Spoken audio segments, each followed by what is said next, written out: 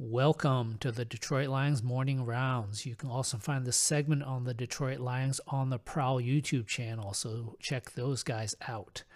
All right, let's talk about Trey Flowers and Jarrad Davis. Trey Flowers injured his right arm in the game. Let's take a look at the play. Here he is, right defensive end, number 90. Bangs into the offensive lineman.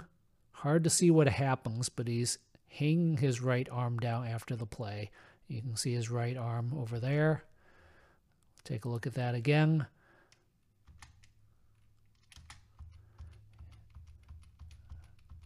Really impossible to see what's going on in there. But definitely some kind of right arm issue. Let's take a look at another angle.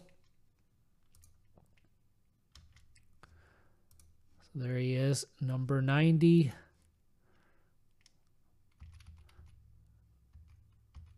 Puts his right shoulder, arm, and elbow into the offensive lineman. Possibly his elbow gets caught there, right there. Maybe his wrist, hard to say.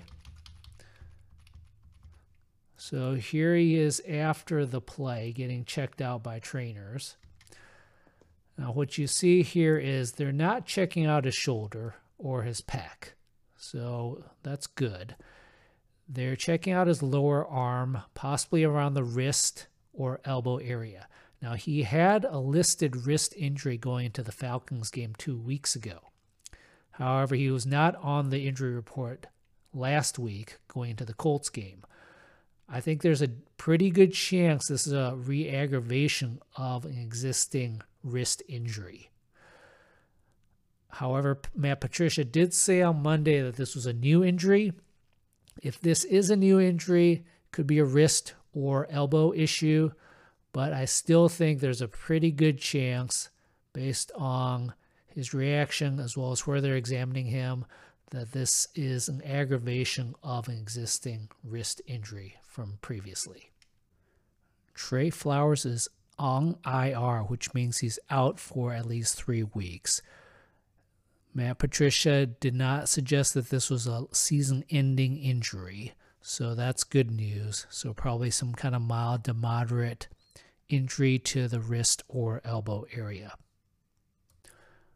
All right, now let's talk about Jarrad Davis, who was placed on the COVID reserve list today, Tuesday. I'm recording this Tuesday night. It's uncertain if he tested positive or if he was placed on the list due to being a close contact.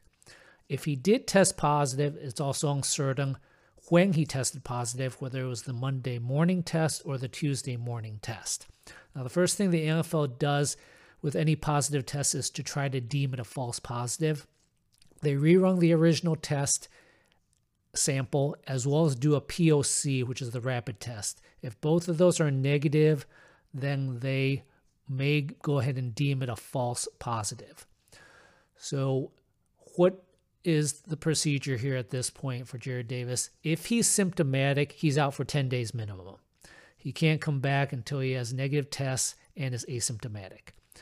Now, if he tested positive and is asymptomatic, he could actually be back within 2 or 3 days if 2 negative PCR tests return 24 hours apart.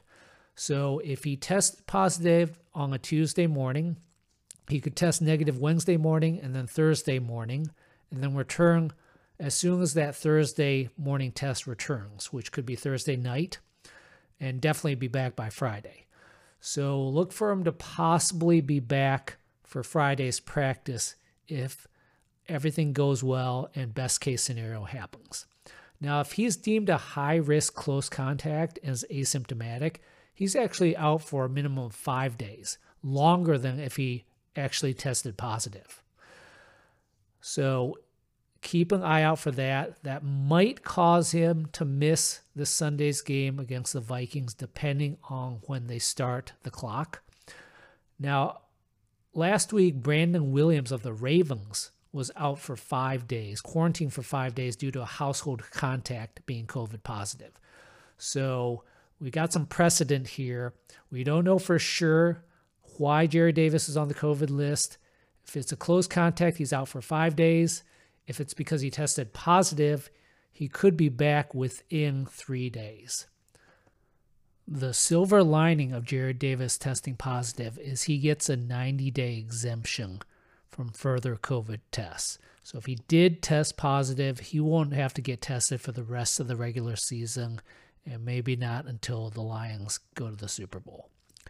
There are other Lions who also got a 90-day exemption this year, including Matthew Stafford, Justin Coleman, Kenny Golladay, and TJ Hawkinson. All of those guys had positive tests. Now, I know some people think that Stafford's test was a false positive. However, Dr. Sills, the NFL chief medical officer, labeled it a unconfirmed positive, which is not the same as a false positive. It's more consistent with an isolated true positive. So most likely he did get a 90-day exemption as well. Two other guys, Isaac Nauta and Oruwariye, also were on the COVID list early in training camp. It's not confirmed if they were positive or not, but there's a decent chance they were.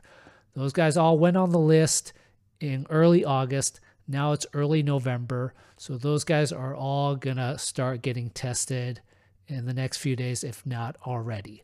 So keep an eye out for those guys. Feel free to leave comments on my YouTube channel or find me on Twitter at JimmyLiaoMD. Thanks.